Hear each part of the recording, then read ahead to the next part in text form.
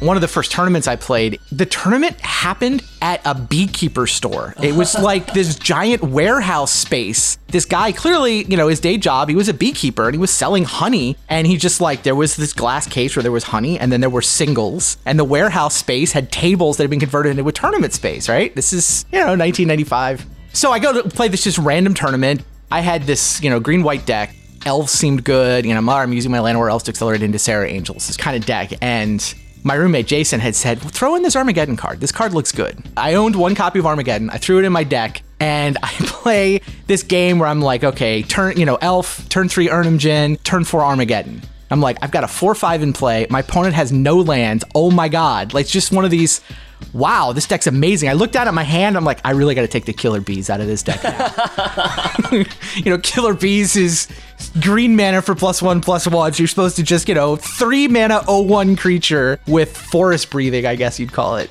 Not very good in an Armageddon deck. So stumbled into the Armageddon strategy more or less on my own, but the Killer Bees did not make the cut in that deck.